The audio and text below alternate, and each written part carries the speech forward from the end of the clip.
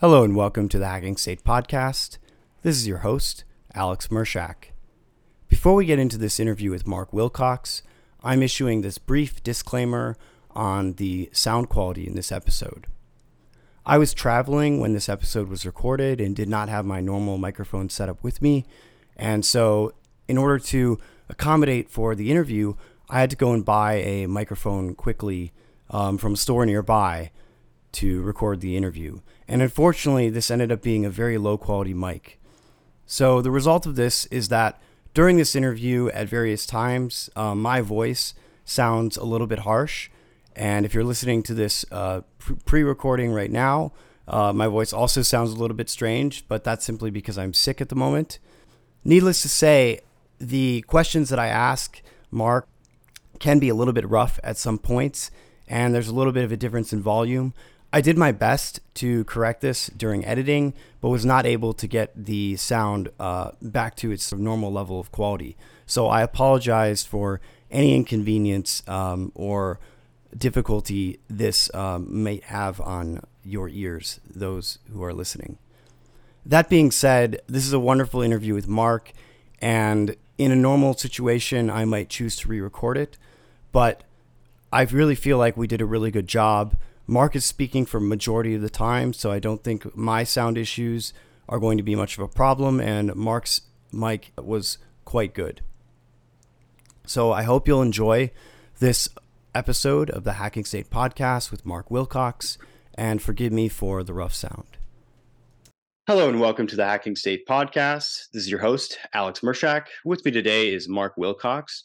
Mark Wilcox is the CEO and founder of 21E8, the magic number company. He's also famous for being sort of the introducer of 21E8 as a concept into the world. You did so on Twitter by highlighting this very strange hash that we're going to talk about momentarily. Mark, welcome to the show. Thanks for having me.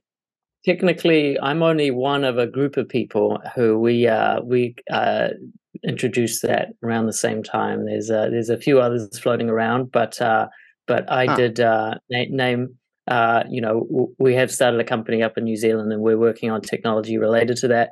But it's already fairly decentralized. We have like a lot of people developing partnerships and other companies floating around. But yeah, we'll get into that. Yeah, that's a good point of clarification, because I think some of the articles that I was reading about it, they sort of credit you with it very specifically.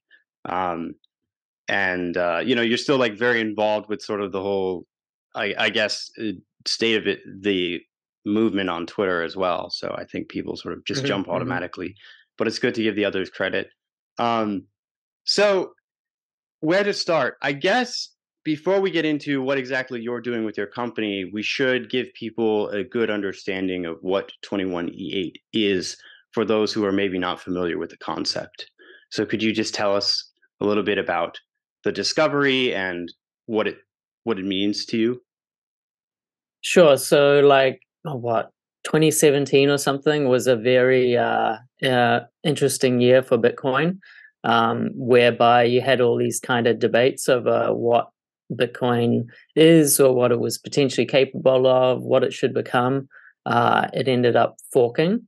And I was working actually not on any Bitcoin blockchain stuff. I was working on sort of the HPC systems that are now, that after they've been engineered and developed up, have now being used to train these language models and things.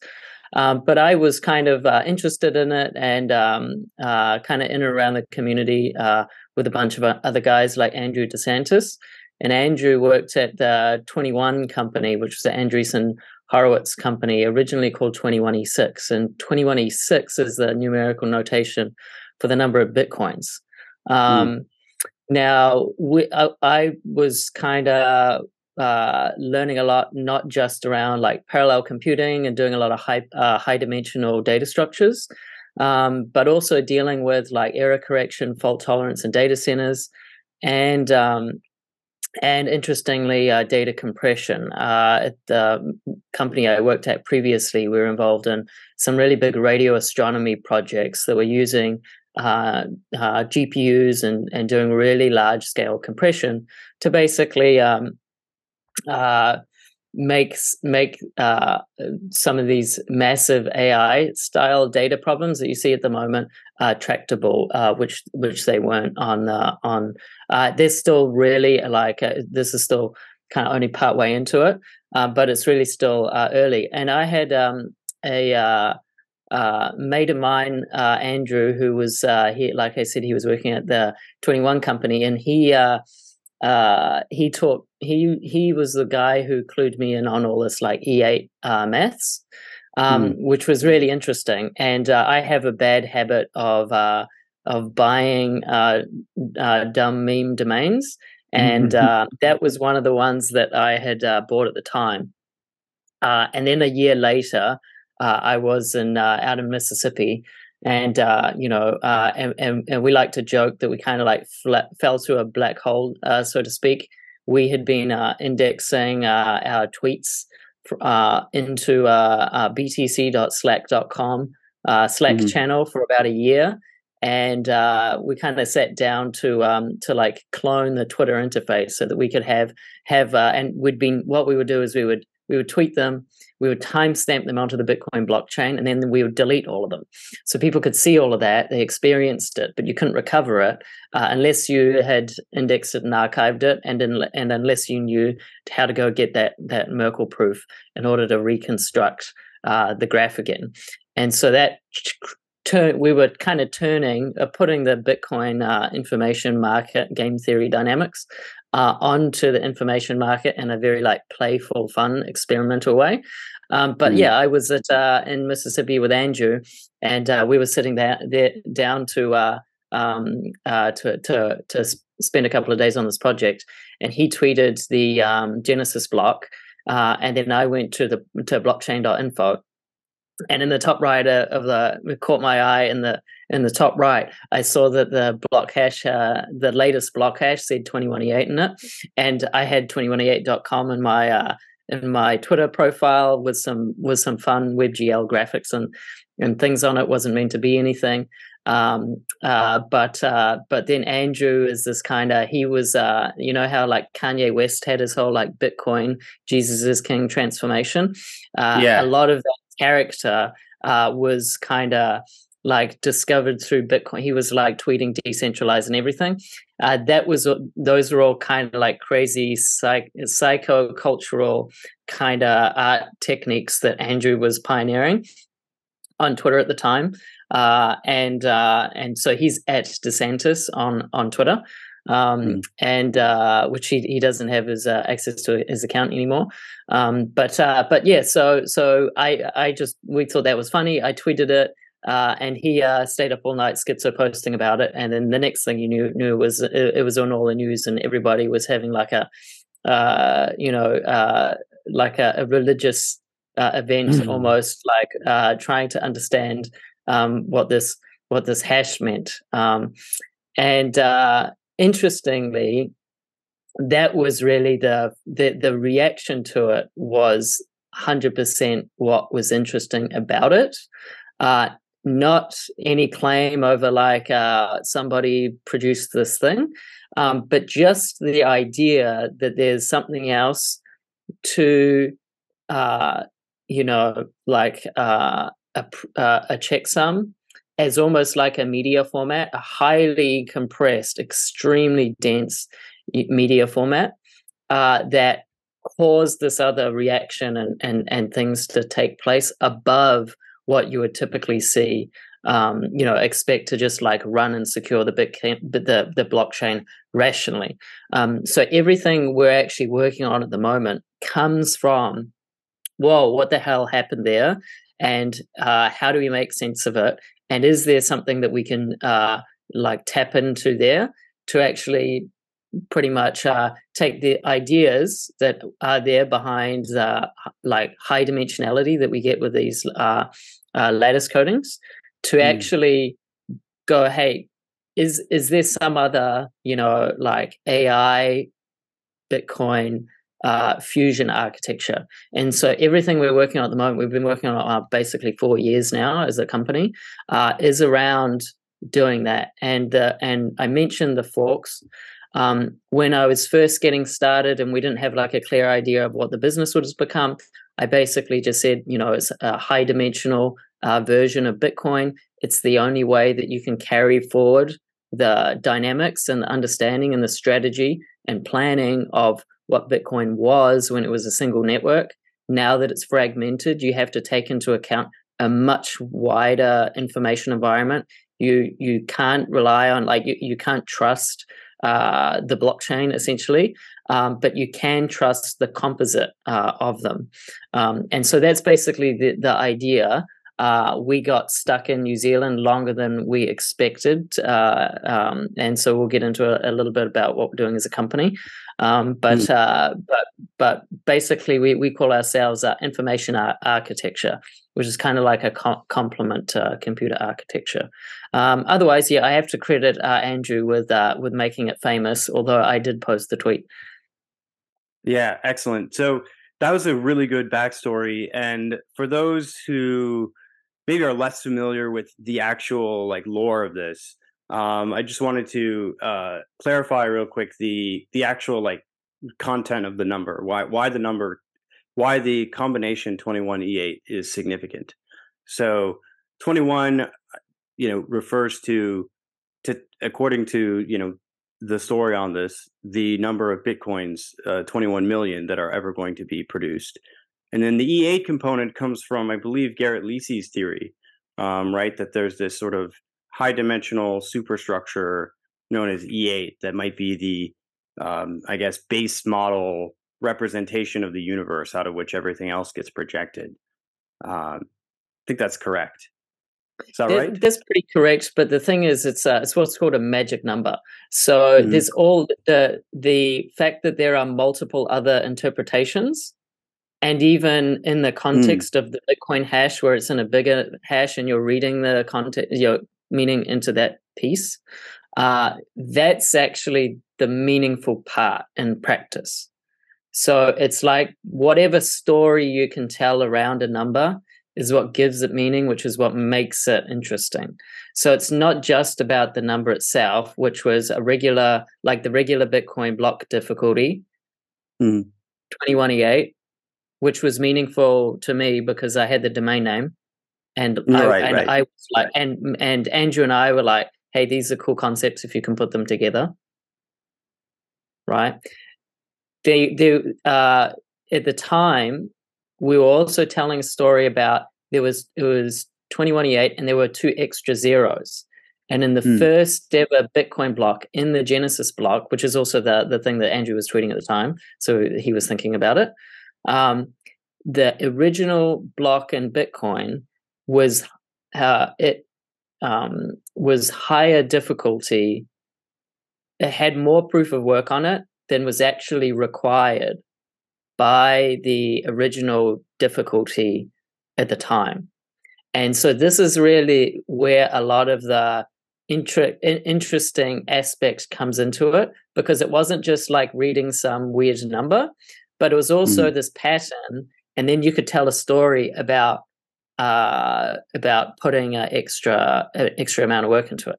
Now, the other thing is that it's sort of like an immaculate conception kind of thing, in that Andrew's and I's experience of just stumbling across that when we just happened to be looking at the website, like we weren't there scanning and waiting around until this number shows up to do some PR stunt or something. It was just completely incidental.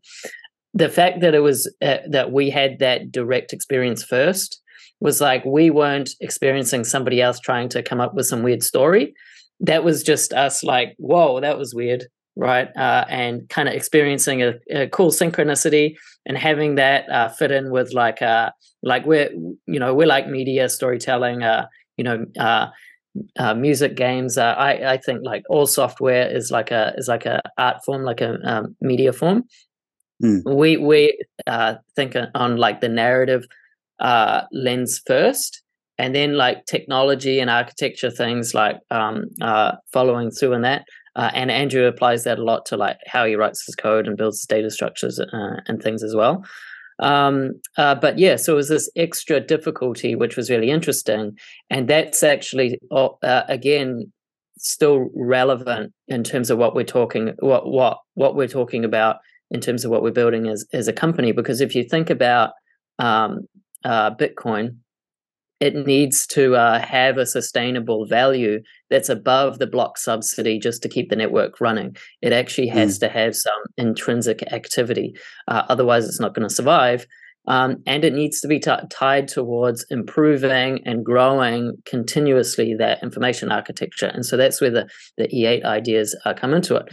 But there are like you could take a simpler explanation would just be that, okay, just imagine a high dimensional Bitcoin where like there's a conspiracy where there's actually more Bitcoins than there actually are. Everyone says there's 21 million Bitcoins. Well, what if you thought and you just go, okay, I'm just going to put myself in a headspace where there's like 2.1 billion Bitcoins. Cool. What's that going to do? But the interesting thing is, and I come from like, storage, transactions, like AI, probability, fault tolerance, erasure coding, all these kind of things. And what's really interesting at the base layer, when you look at mining in Bitcoin, the job that the miners are doing is resolving double spends.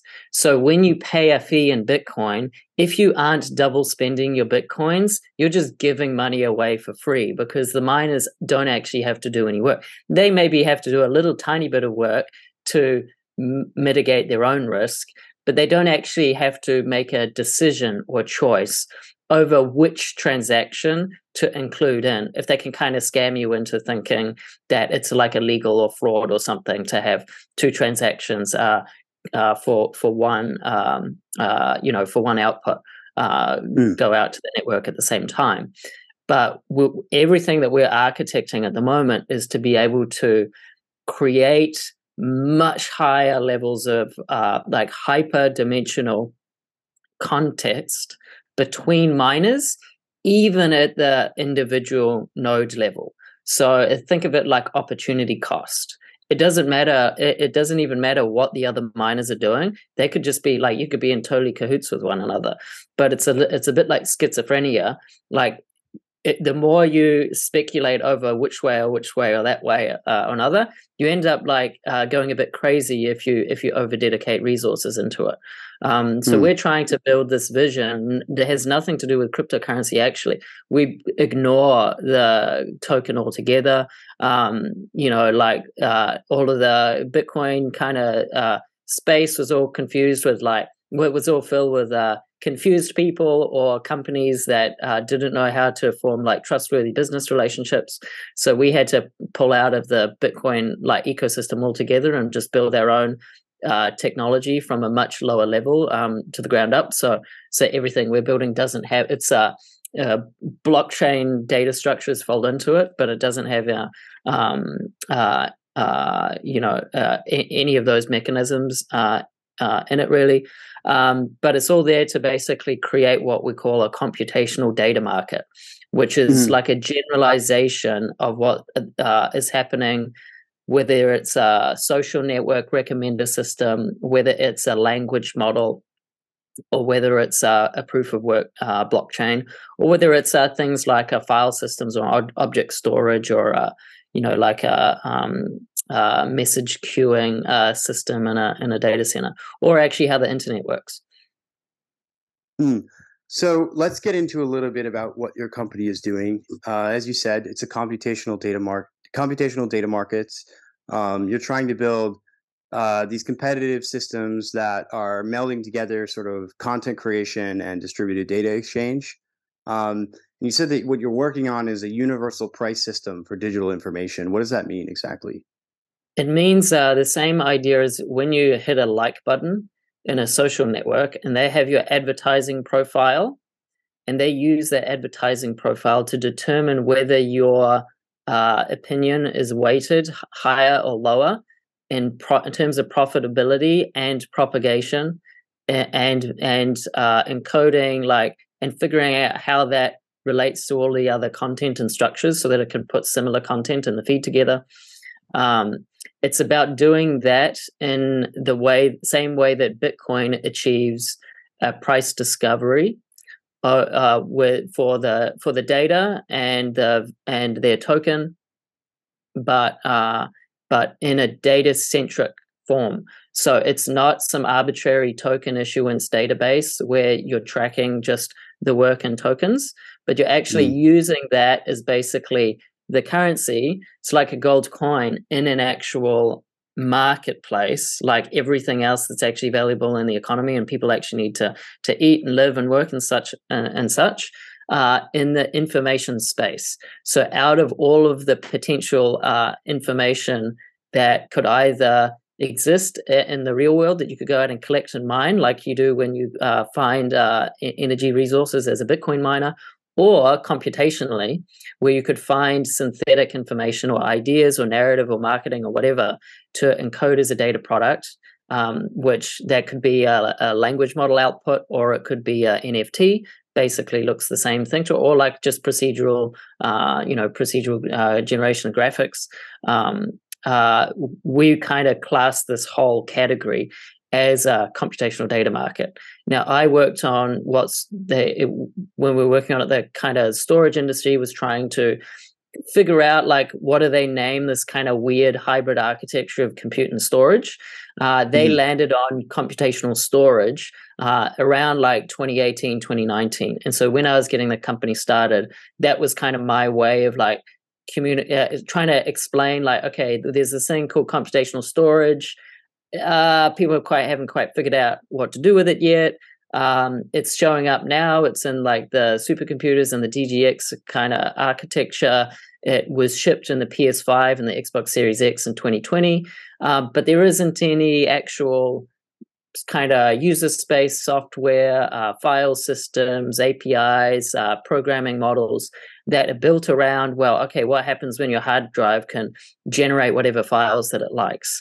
And so what people are now, there's like a kind of buzzword marketing term for the content creation part, which is generative AI. But that's still very locked down into presuming that it all has to happen through this AI model, because the you have to kind of prompt the model in order to figure out how to like encode the context of the thing you want to generate. And we don't do that in quite the same way. I can't go too much into detail because we have a bunch of patents we're working on, but that's the general idea.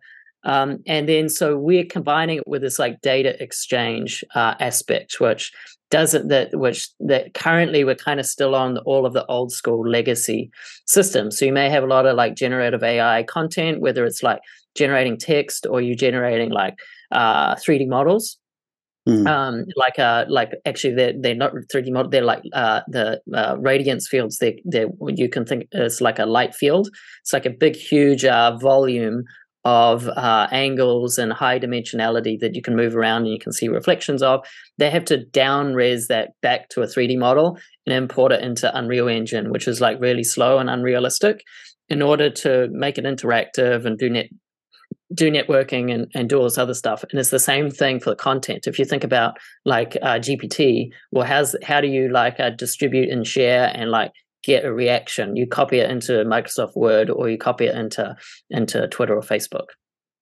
It's almost like the distributed data exchange piece. It's almost going to end up like a sort of like an open ad market, or like if you come from a crypto space, like when they do DeFi liquidity mining, they're trying to pull everything together and make it fungible again. Right. So sort of like kind of a protocol almost that you're creating. It's a you could think of it a protocol, not in the crypto sense, but in the actual network protocol sense.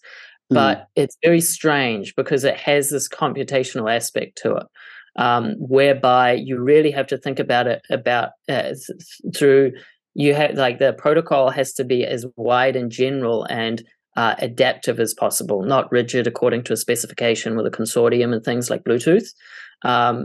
But otherwise, yeah, it kind of encompasses those things too. So kind of same sort of like when people do WebRTC bridges and they try to like traverse over the network to be able to form connections between devices that they don't have actual like proper connections to each other. They just like plug them all full of adapters.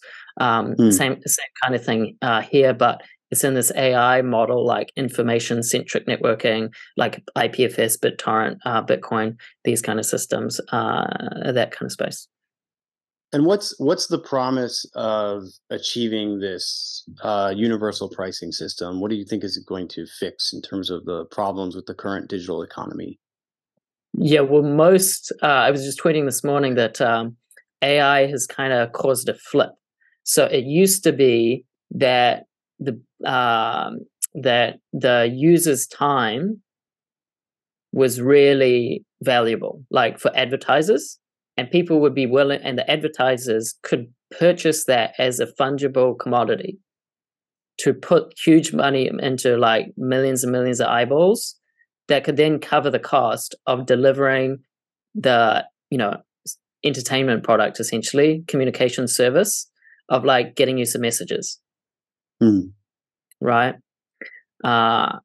Attention is now no longer a front-end phenomenon.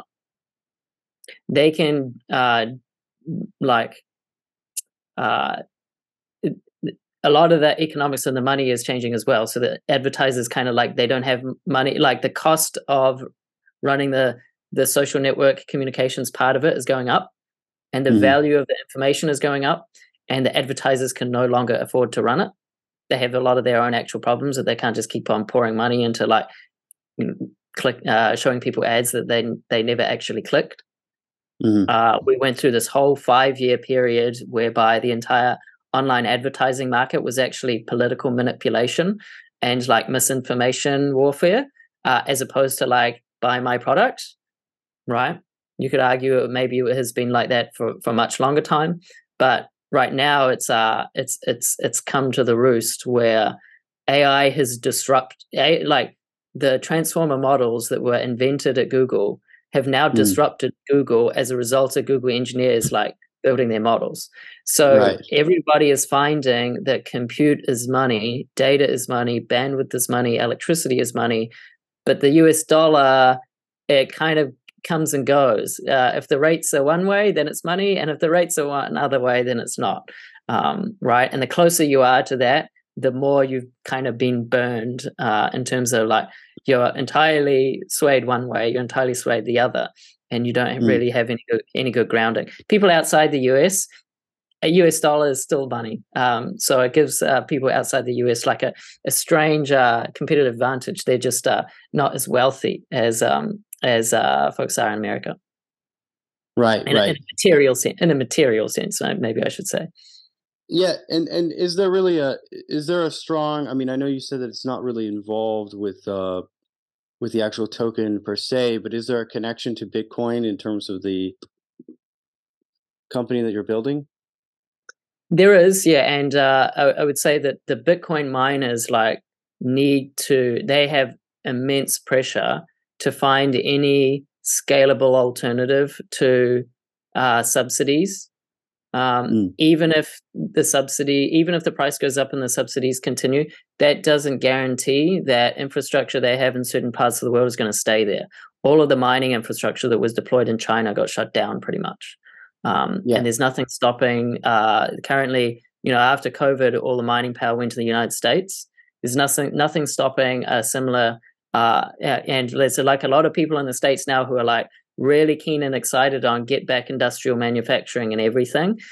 Right. If companies like us can't be successful in capturing the value that they provide in a tangible form, then they will all collapse and go out of business and look like those, when the floods would come through in some place in China and thousands and thousands of ASICs would just be there going bust. The Texas electrical grid is now entirely dependent on Bitcoin mining to be able to provide its backup power supply.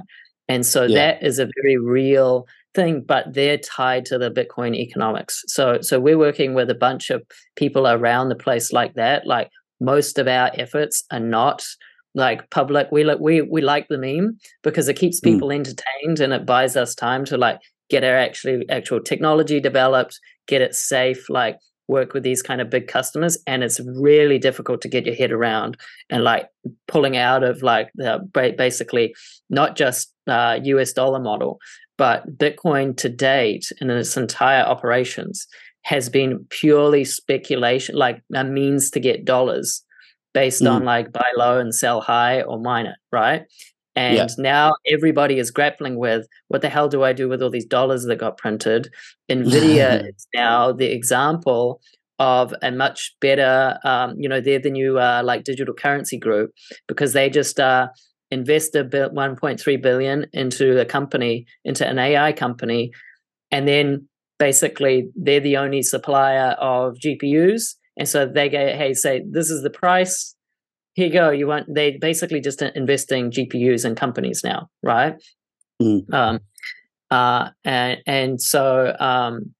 So we don't see ourselves as having like we see Bitcoin as a small subset of the computational data market, right? And once you can see that, and like most people in Bitcoin, they just like pretend like other cryptocurrencies, or pretend like Tesla Powerwalls, or pretend like other things don't exist, and they just purely focus on the rule, on the algorithm by which Bitcoin runs.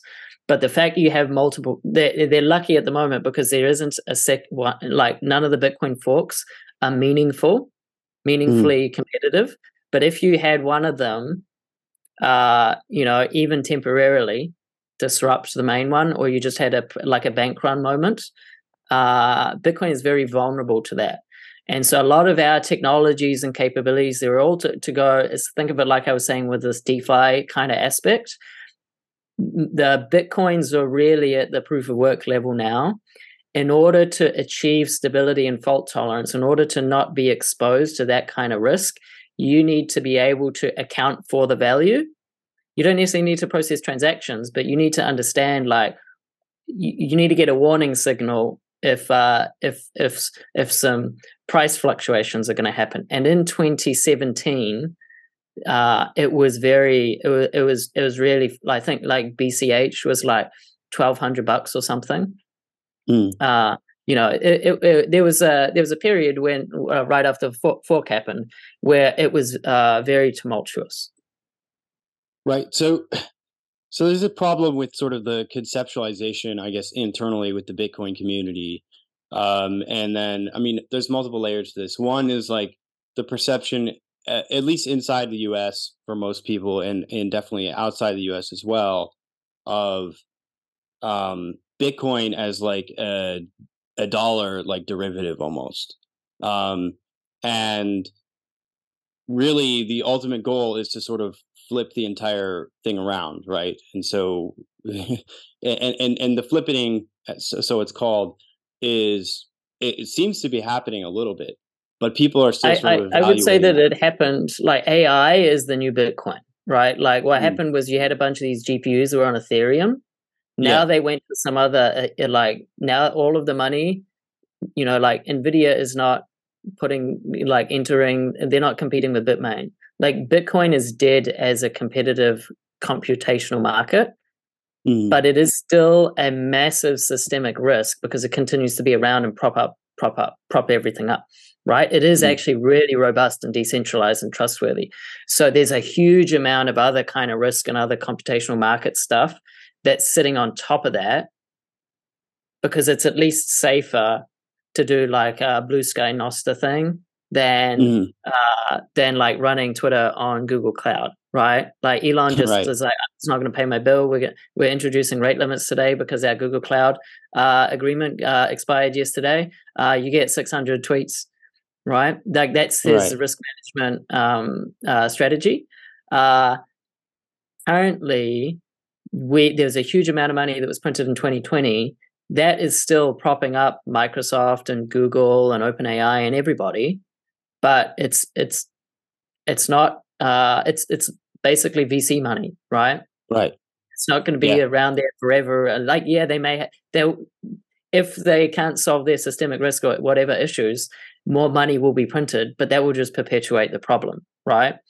Um, uh, yeah. So it's not Yeah. about like flippening of something or another. And the fact that Bitcoin is no longer a competitive market, like there aren't up until the halvening, people were making really crazy ASICs and competing with whatever little thing they could squeeze out.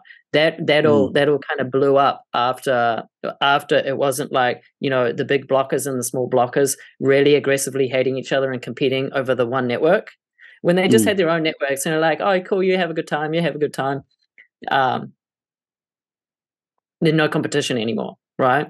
And so what you found, like a lot of even though like a lot of interest, like BTC went up in massive value and compute in terms of security as like a stable asset, and a lot of these other networks, they did some crazy cool engineering of like different applications you could build.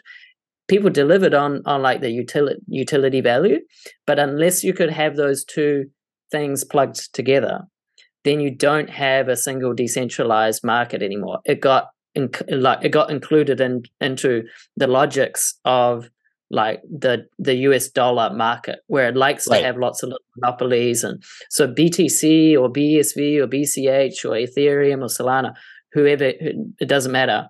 For all intents and practices, they're exactly the same as a Tesla stock, right? Or Apple stock or whatever.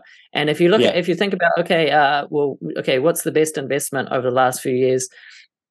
If you cared about withstanding inflation, you probably should have bought Nvidia stock, right? Because Nvidia stock is the new Bitcoin. Okay, so you're saying there's sort of this disjoint between the sort of financial market on one side and then the actual underlying substrate of all of these technologies, which is compute, data, etc.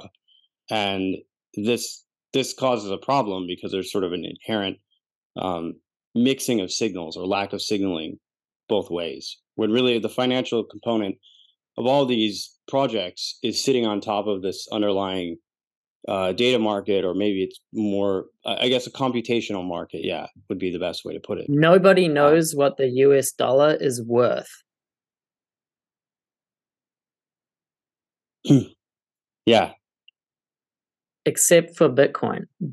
Bitcoin prices US dollars in a global market. If you know what a fair price for a US dollar is, then you can trade it.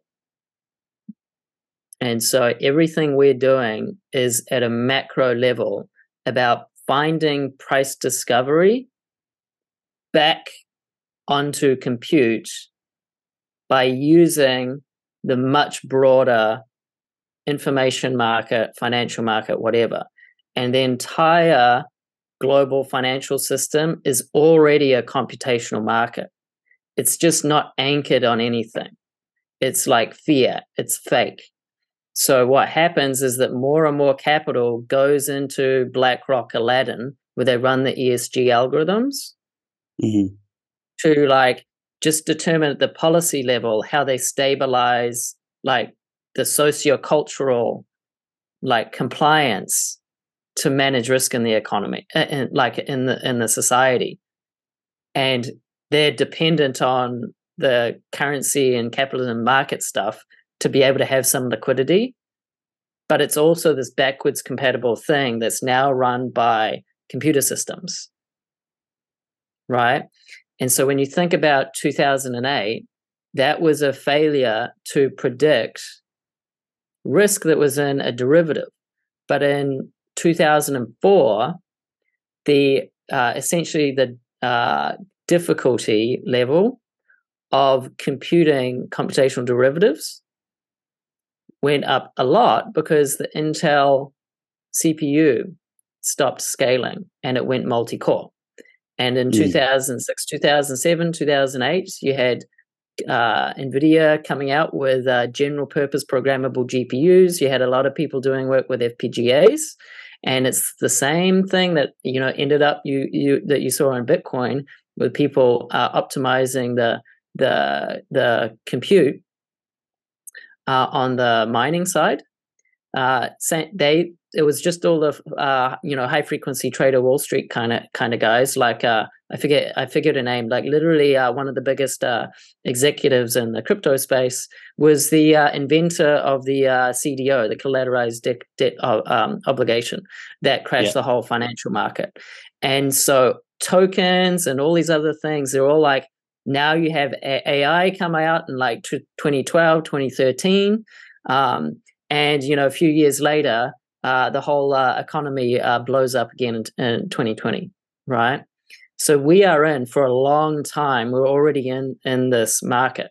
What we don't have is an understanding or a consensus or any measure by which people can agree upon or negotiate how to load balance risk from high complexity general purpose computational derivatives and pricing and advertising, information, etc., onto real physical critical infrastructure and electricity and like farming and everything. And after the failure of things like Bitcoin to be able to resolve that at the geoeconomic level, like you previously had Russia and China and the United States in hyper competition between each other, right? Mm-hmm. Now basically everybody's like, okay, we're just going to go back to war. Right. So do you think that some sort of breakthrough in processing power would help this, or is it really just that the systems have not been properly reconfigured to the work processing power is not the paradigm? problem. The processing power is incredible. The processing power is like that's like the war machine behind the US dollar that's propping it up. All of the value in the Western world is from like the US military industrial complex. Right. So the problem to solve is how much compute it takes to generate value. Right. And if you think about what is actually happening, like Bitcoin hasn't disappeared. It's just a much stranger, more distributed, harder to figure out how to crack open.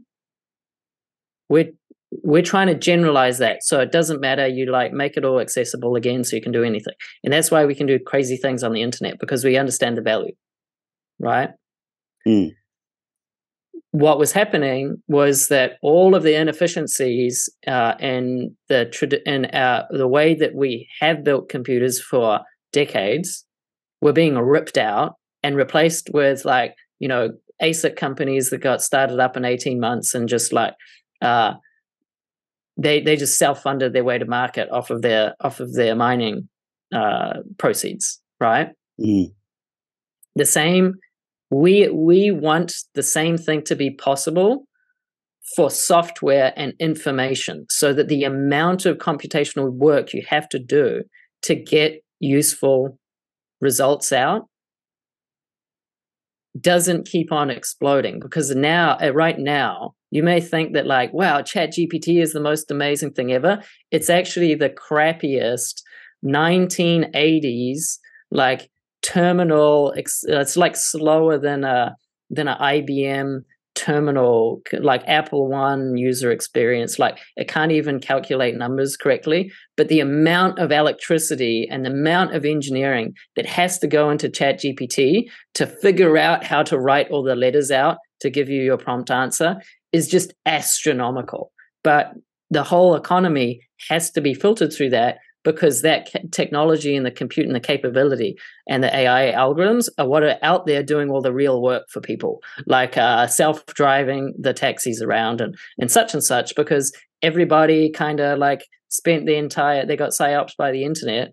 So they spent their entire childhood and training, like typing things on a computer and like playing virtual, like they have like the farming simulator game. Like maybe you could have a real farm, right? And you could earn money from that.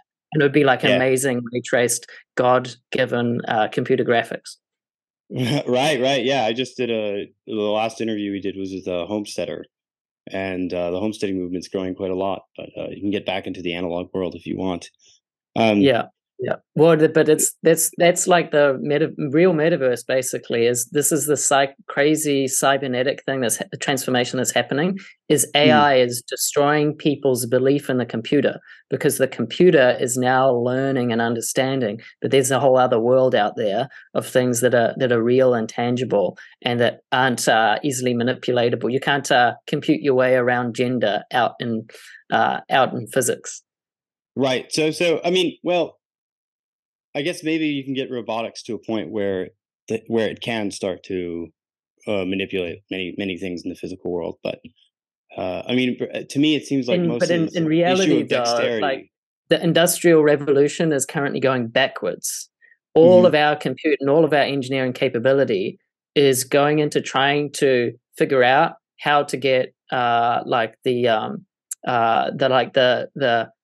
nursing home that like Right. lady like we're out of immigrants, so maybe Elon, can you like manufacture us some more humanoid looking people that can come around and take care of people?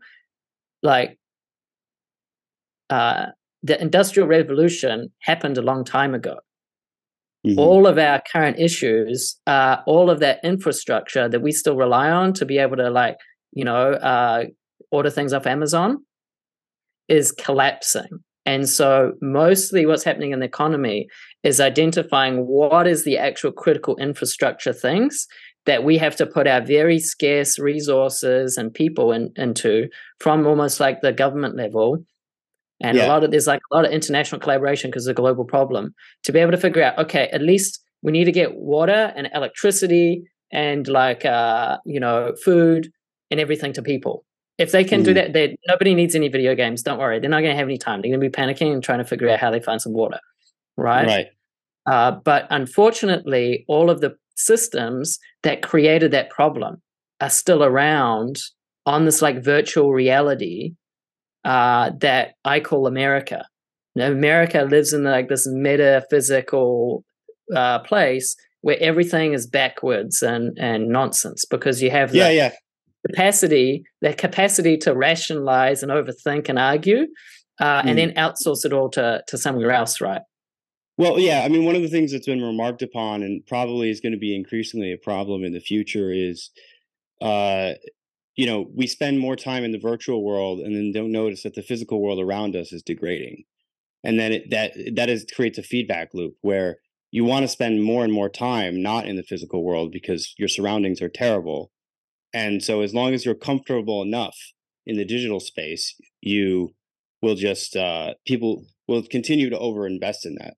Um, then the other thing, I guess, the other issue with just like maintenance in general of like crucial infrastructure is that it doesn't produce a high return, right?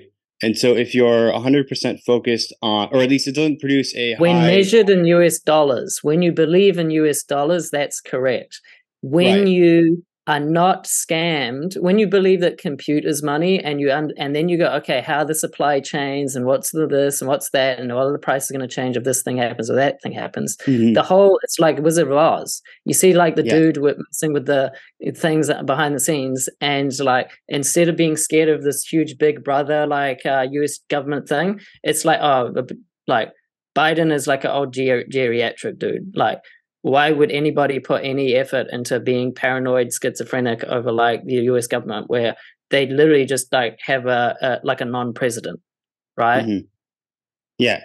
So So, people are still, what I meant before, mhm, where that this whole system and world is still around, is that people are still doubling down on this like digital virtual, I'm going to work on my computer thing, but they're scamming themselves out of like the life they could be having, because they're still thinking, I need to make X million dollars in order to retire to the countryside where I can live a nice little like life and have a family and get kids, because they can't just admit that they have to do work. So they have to somehow get a bunch of money so that they can retire to the countryside, but still be able to pay other Amazon delivery drivers to like bring all their stuff.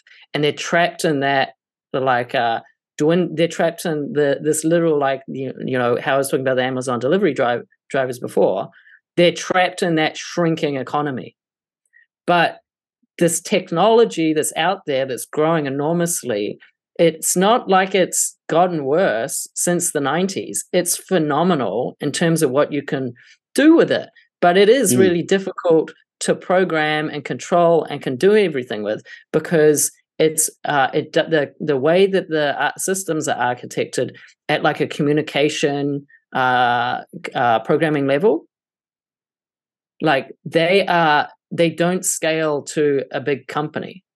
So big companies, they are just dedicated to continuing to hold on to whatever they've had. Like Intel are just completely incapable of improving their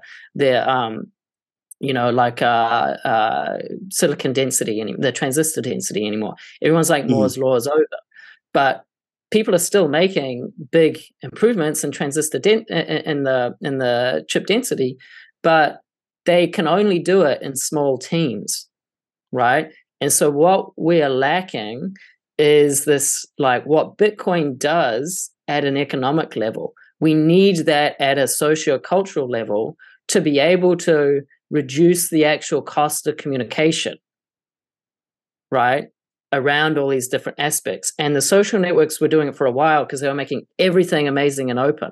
And then as soon as kind of Facebook and things realized how much money everybody was making off of their platforms, they charged businesses to be able to post their own audiences on their page. And the whether it's Bitcoin or Urbit or our stuff, like or actually a lot of the things that like Elon's trying to push Twitter towards as well. Who it doesn't matter whichever if any of the whichever of the technologies are successful, the whole drive and the whole prospect of all those technologies is to make it like this is like the original idea of Bitcoin, right? Peer-to-peer payment between a consumer and a merchant. But the entire existing economy is dependent on that intermediate relationship to be able to hold up all the existing capabilities. If Bitcoin, Ethereum, Solana, whoever, like community people were actually using those technologies and tokens to sell real goods and products and reduce that risk, then we would have a huge market. But they're not. They're just still scamming people off like monkey pictures. Right. Yeah. So, I mean, you were speaking about the prospect of like misinvestment or disinvestment in like the existing important systems reminded me of something that happened, I think, a month ago. There was one day that I was working and Amazon US East 1 went down, like the whole thing, because there was some sort of problem in the main data center. And the whole internet was like freaking out about this. I made some tweets about it.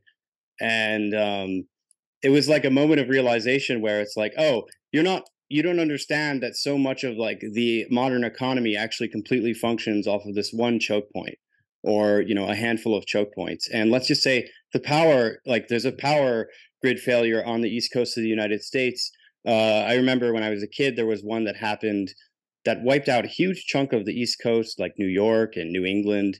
And it was out for like several days. If that happened today, huge chunks of the economy would be extraordinarily disrupted. I mean, I'm sure that Amazon has certain backup systems and they could move things elsewhere, but it's something that people aren't really considering. We're building really fragile systems. Yeah. In 2020, it used to be that nobody paid any interest in New Zealand as a market. In 2020 and 2021, every single one of the big tech firms came to New Zealand and started hyperscale data center projects. And what's that for? For continuing to run it. They're basically like running out of, in the US, they're not convinced that they can continue to run and keep things stable. Like they have too much organization. Like America is very large. So whenever you have any little problem, the market exploits the existence of that problem to be able to get as many dollars and make it as big of a potential problem as possible.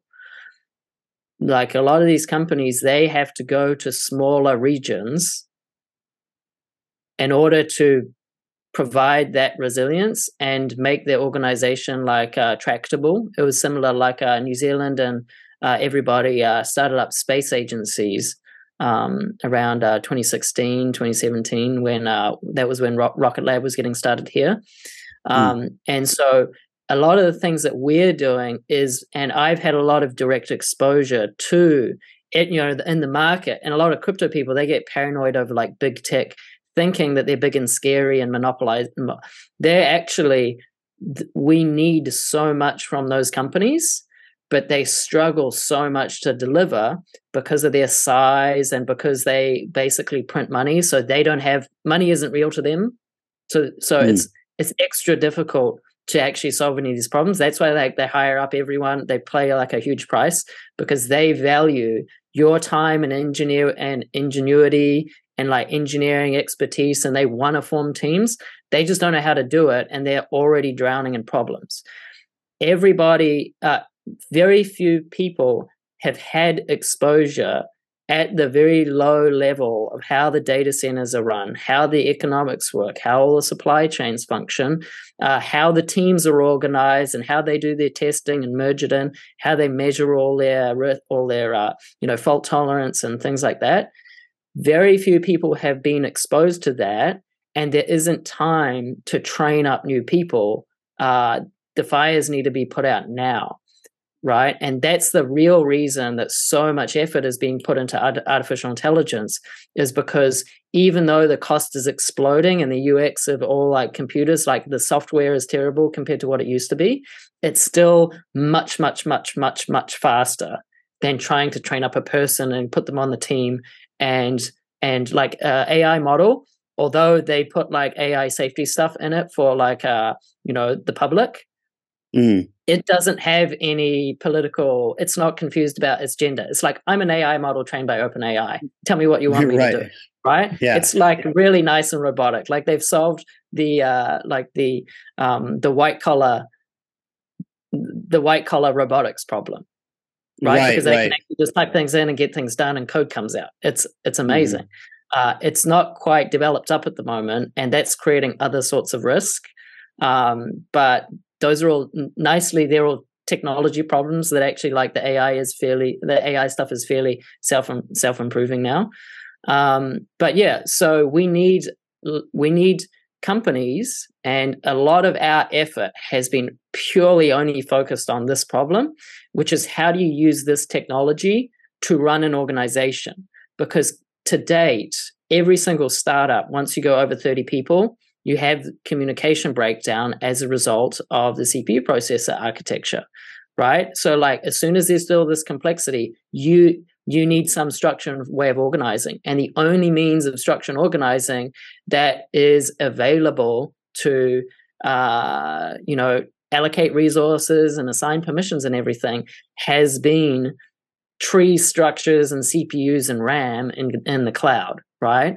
And we went through this initial like Kubernetes virtualization thing where you can make it like a really big, even slower CPU that has tons of RAM. But the recommender systems were the first instance of this AI stuff, solving that big dimensionality problem and finding ways to connect people and coordinate people without going directly through. Bitcoin is also one of those where it could do distributed resource allocation. The problem is that everybody just put CPU code and tree structures and like token issuances on top, and then just sucked up all of that extra capacity that was created. So all of our effort is among, we need to be able to create companies that are in the range of 30 to 1,000 people again, and we need thousands of them to exist by the end of the decade. Otherwise, like you're just going to be otherwise, we're going to have a lot of competition over homesteads. Like you think the housing prices are going to go out like real nice if the city doesn't function anymore, right? Yeah.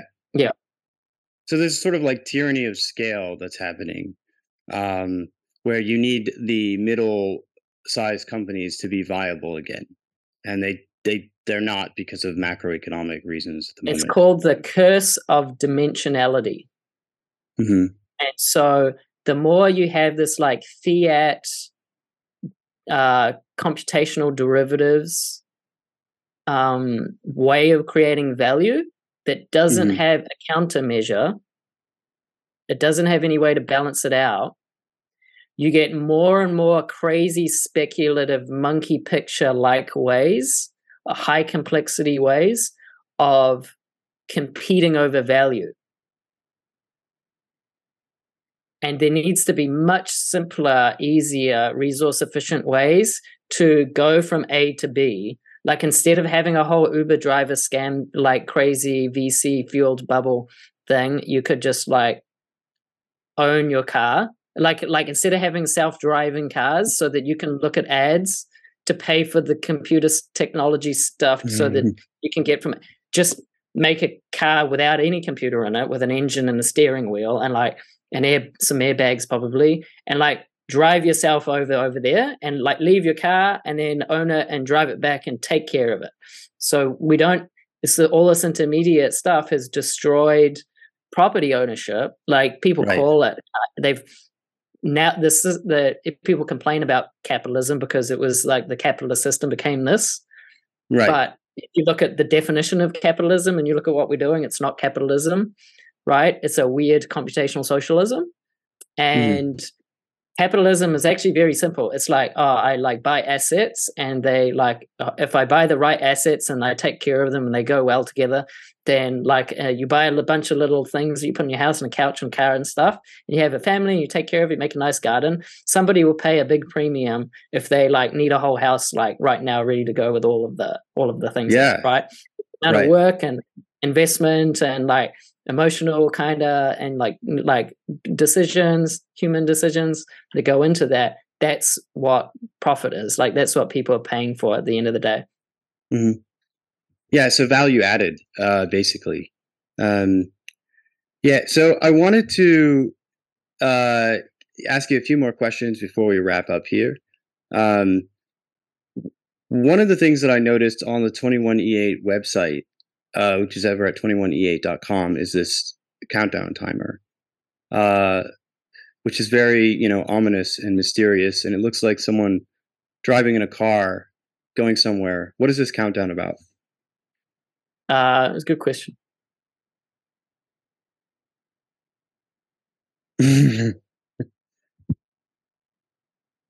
If you go to 21e8.nz, that's the other website, and that talks about what we do. Yeah. Okay. All right. Great. So we'll leave that as a mystery for the viewer to maybe find out about later.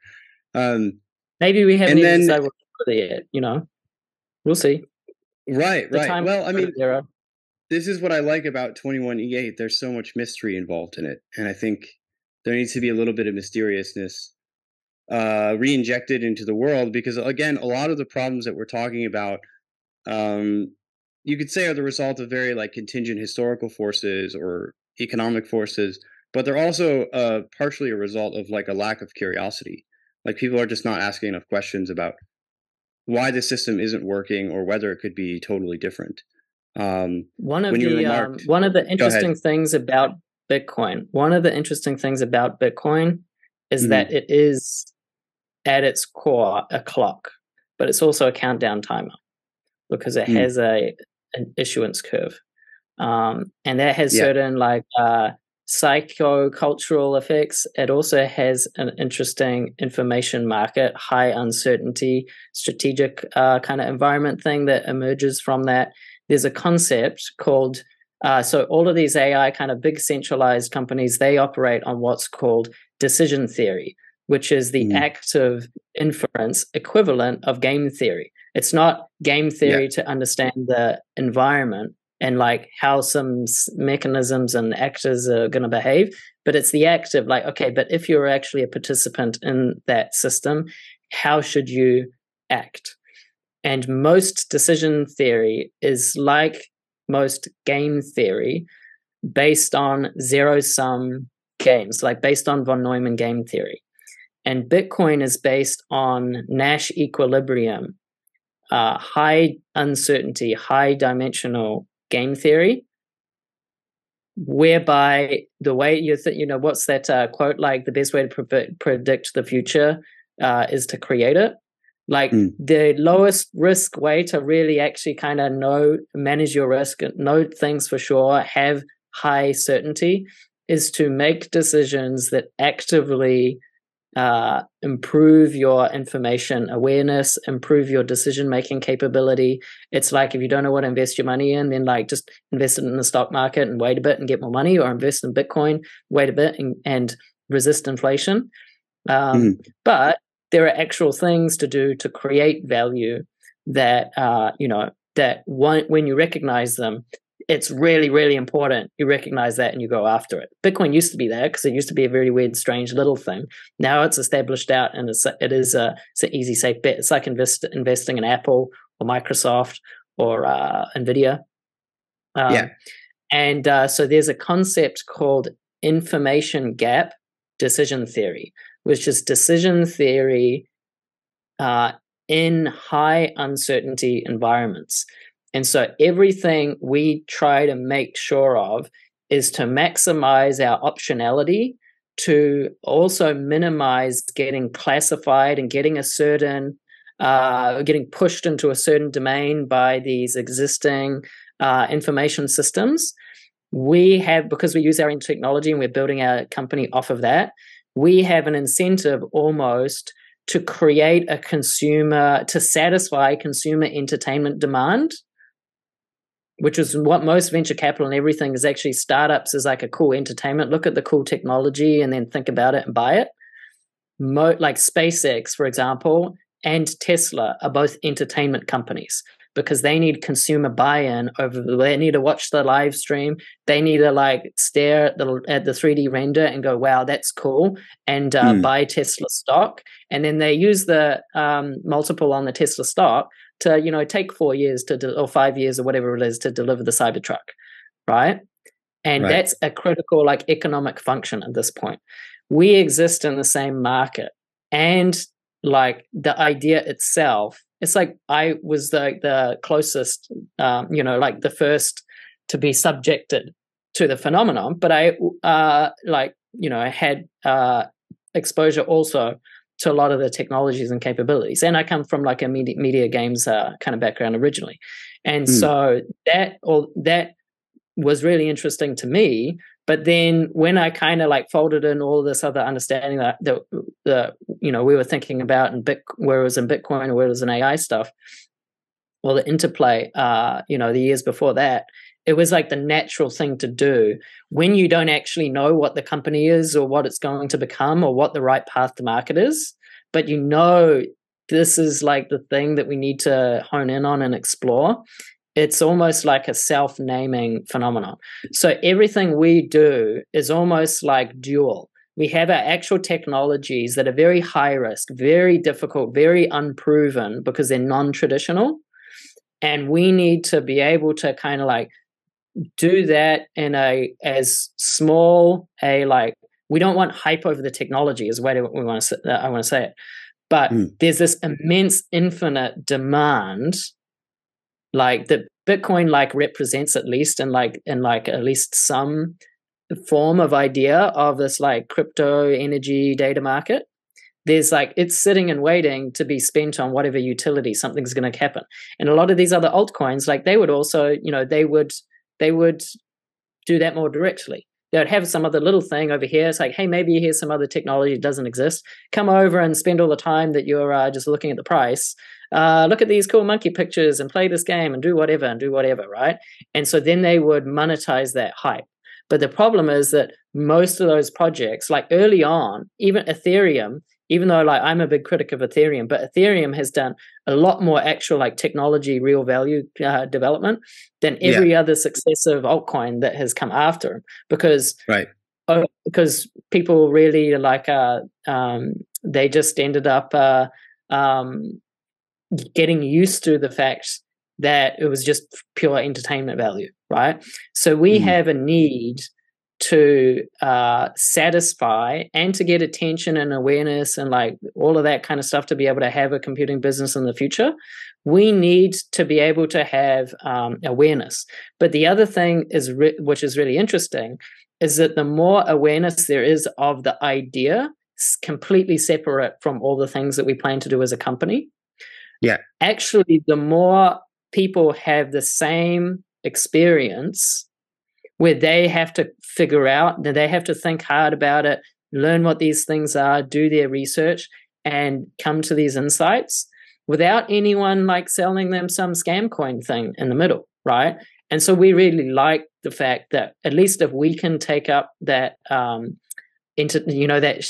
share in the like entertainment space, introduce people to the ideas, then we can make sure that somebody else isn't sitting there and filling it in, right? So the way to think about it is if we weren't in there would be another Ethereum, Solana, other kind of like altcoin thing that would have been putting a token into it and it continuing to extend out this process that has happened for years at this point. So the way to think about it is almost like I have been saying that because we really struggled in 2019 when we were starting things up. We're like, don't look at the company name. Like, don't think about that.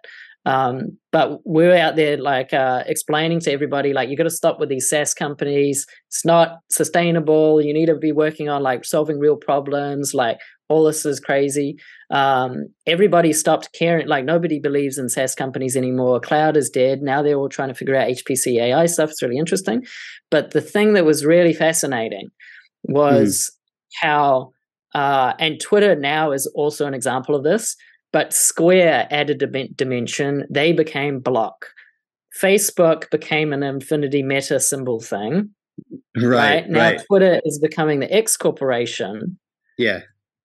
Yeah, everybody's still mad about us because we're like some weird company, but everybody is, for some reason, they're like used to, they've just accepted Facebook decided he wants to be an infinity symbol. Nobody is sitting there screaming, knocking down actually, he did a really good job of his like 90-minute long like animation movie to go like, this is my vision for the metaverse. It's completely impractical and he's like trying to pretend it didn't happen. But I think that like everything we're doing is exactly the same phenomenon where we basically recognize, hey, this old like flat Bitcoin symbol thing of like send something back and forth that was cool in 2009, it kind of needs to be updated for the computer architecture that it's about to run through. And yeah, it's going to be strange and weird, and we're going to add some dimensions, like we're like an 8-dimensional orb thing. Right. With the cube in the middle. Look at all these other companies. We're actually just in the same market as them, and the people who would previously be playing like huge, big, photorealistic crisis video games where they get all this cool entertainment. Now they're having to just like sit and scroll on TikTok videos. So like we're trying to go. Here's some cool like shiny or hyperdimensional, and like the NFTs, like we're doing the same kind of thing. They were selling people tokens with like ray tracing attached to it, right? Yeah, that's what people really want, and they want, like you were saying, they want the intrigue and they want the mystery. But we're kind of looking at that at a very serious, like measurable, big market problem, and it cuts straight into how the actual computer architecture is functioning. And we need to maximize uncertainty in order to basically rate limit the complexity. We need to be able to force the market to deal with an information overload problem, because otherwise it's going to keep on generating this complexity, flooding people with confusing, made up, backward symbols. And we need to move back to a world in which we can, okay, maybe you're not going to be able to trust information and news and like stories and everything for a while and pictures, but like, okay, maybe we start at the hash function. Maybe we start at the like Bitcoin script. Maybe we start at Urbit Nock instruction set, like basic mathematics. Maybe we have to go get as far away from the computer, like have a physical office again, take the devices off of people. You can trust each other. They sit in front of you. You can trust your daily experience. We need to move back to these base primitives whereby people can have be in reality and not be in like crazy psycho metaverse culture war. Once you have those frameworks, whether it is like from the knock kind of level that like the Zorp guys are doing, or whether it's from like the cultural level, which is what we're trying to do in New Zealand, right? New Zealand's a very small society, so we don't just get this like in our own company, but like things that are entire companies or departments in the United States are just one person here, and you just call them up and have a coffee with them. Whether it's either of those directions, you need some sort of grounding to be able to form trust between people and form the same like mental model and understanding to be able to make any long-term plans, come to consensus over anything, build anything that's more complex than, you know, like one or a very small team of people can create. Okay. Wow. I'm so glad we did this this interview because I've learned so much in our short time, and I think a lot of people are going to get a lot of value out of this. Yeah, it's really a total paradigm shift in more than one way. One thing I want to just ask before we head out, like one last question, is what is it that you believe that is sort of the most succinct takeaway from 21E8, the company, the movement overall, for people to keep in the back of their minds as they're going forward? We're like you know, AI plus Urbit plus Bitcoin maximalist mindset people. So we do a weird, strange hybrid of like you need to control your own keys, and you need to host your own software, and you need to like build out industrials. You need to like whenever there's an opportunity, you need to ape into it as big as possible to maximize the return on investment kind of thing. We don't know for how much longer you're going to be able to buy the state-of-the-art chips that you can program yourself that can have these capabilities.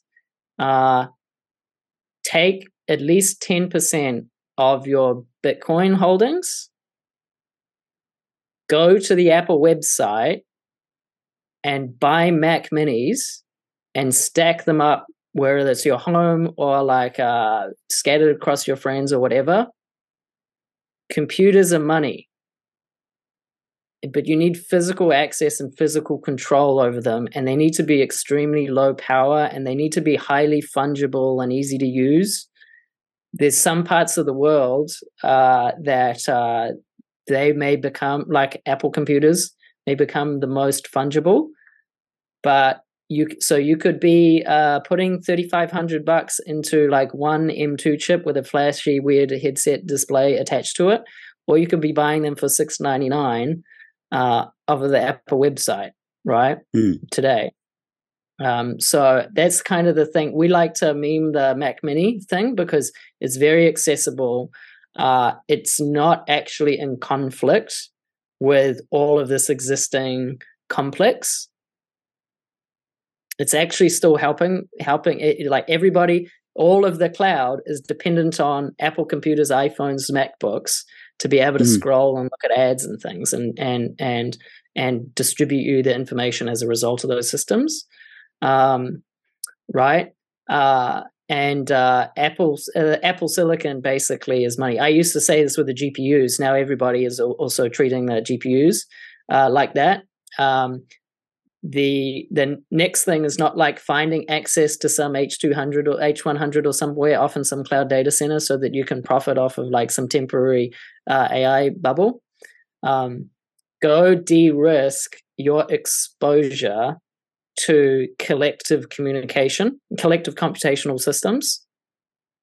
Get a bunch of other computers that you can stack up in your garage that are the most fungible. You want them to be small and simple and lightweight and really versatile, and they have the best security in them out of anything. So if you even just needed one Bitcoin wallet, then you still want to buy a Mac Mini for that.